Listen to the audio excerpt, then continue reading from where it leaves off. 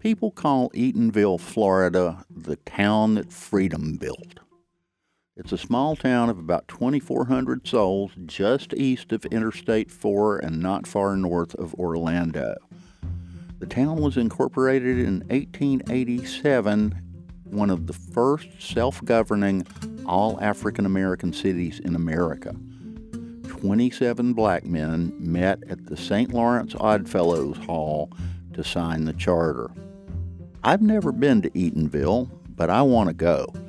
The magazine I edit, Salvation South, just started a series of stories we're calling the Southern Reader's Travelogue about places where you can learn about our region's greatest writers. Eatonville is where one of the South's rarest writing talents grew up, Zora Neale Hurston. Her parents moved the family there from Nottosauga, Alabama when Zora was only 3. And Eatonville was the setting for her beloved novel, Their Eyes Were Watching God. Now, 9 years before that novel came out, in 1928, when she was 37 years old, she wrote about her hometown in an essay called How It Feels to Be Colored Me for a magazine called World Tomorrow, a journal looking toward a Christian world. That essay she wrote is a thing of beauty. In it, Zora describes her life as she grew from a child in Eatonville to a scholar at Barnard College and Columbia University in New York City.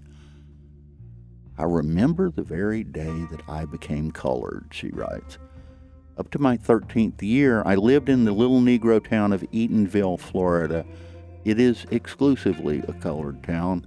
The only white people I knew passed through the town going to or coming from Orlando. But changes came in the family when I was 13, she continues, and I was sent to school in Jacksonville. In Jacksonville, Hurston writes, I was not Zora of Orange County anymore. I was now a little colored girl. But I am not, she continues, tragically colored. As the essay goes on, we follow Zora as she moves to New York and becomes a full-on version of herself. We watch her as she sets, and I quote, my hat at a certain angle and saunter down 7th Avenue, Harlem City, feeling as snooty as the lions in front of the 42nd Street Library. And we listen as she concludes, sometimes I feel discriminated against, but it does not make me angry. It merely astonishes me. How can any deny themselves the pleasure of my company? It's beyond me.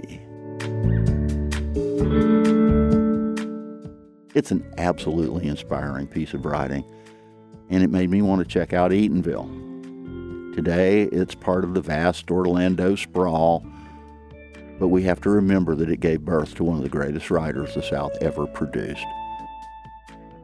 Now, if you want some tips about visiting Eatonville and a link where you can read Hurston's essay, come visit us at salvationsouth.com.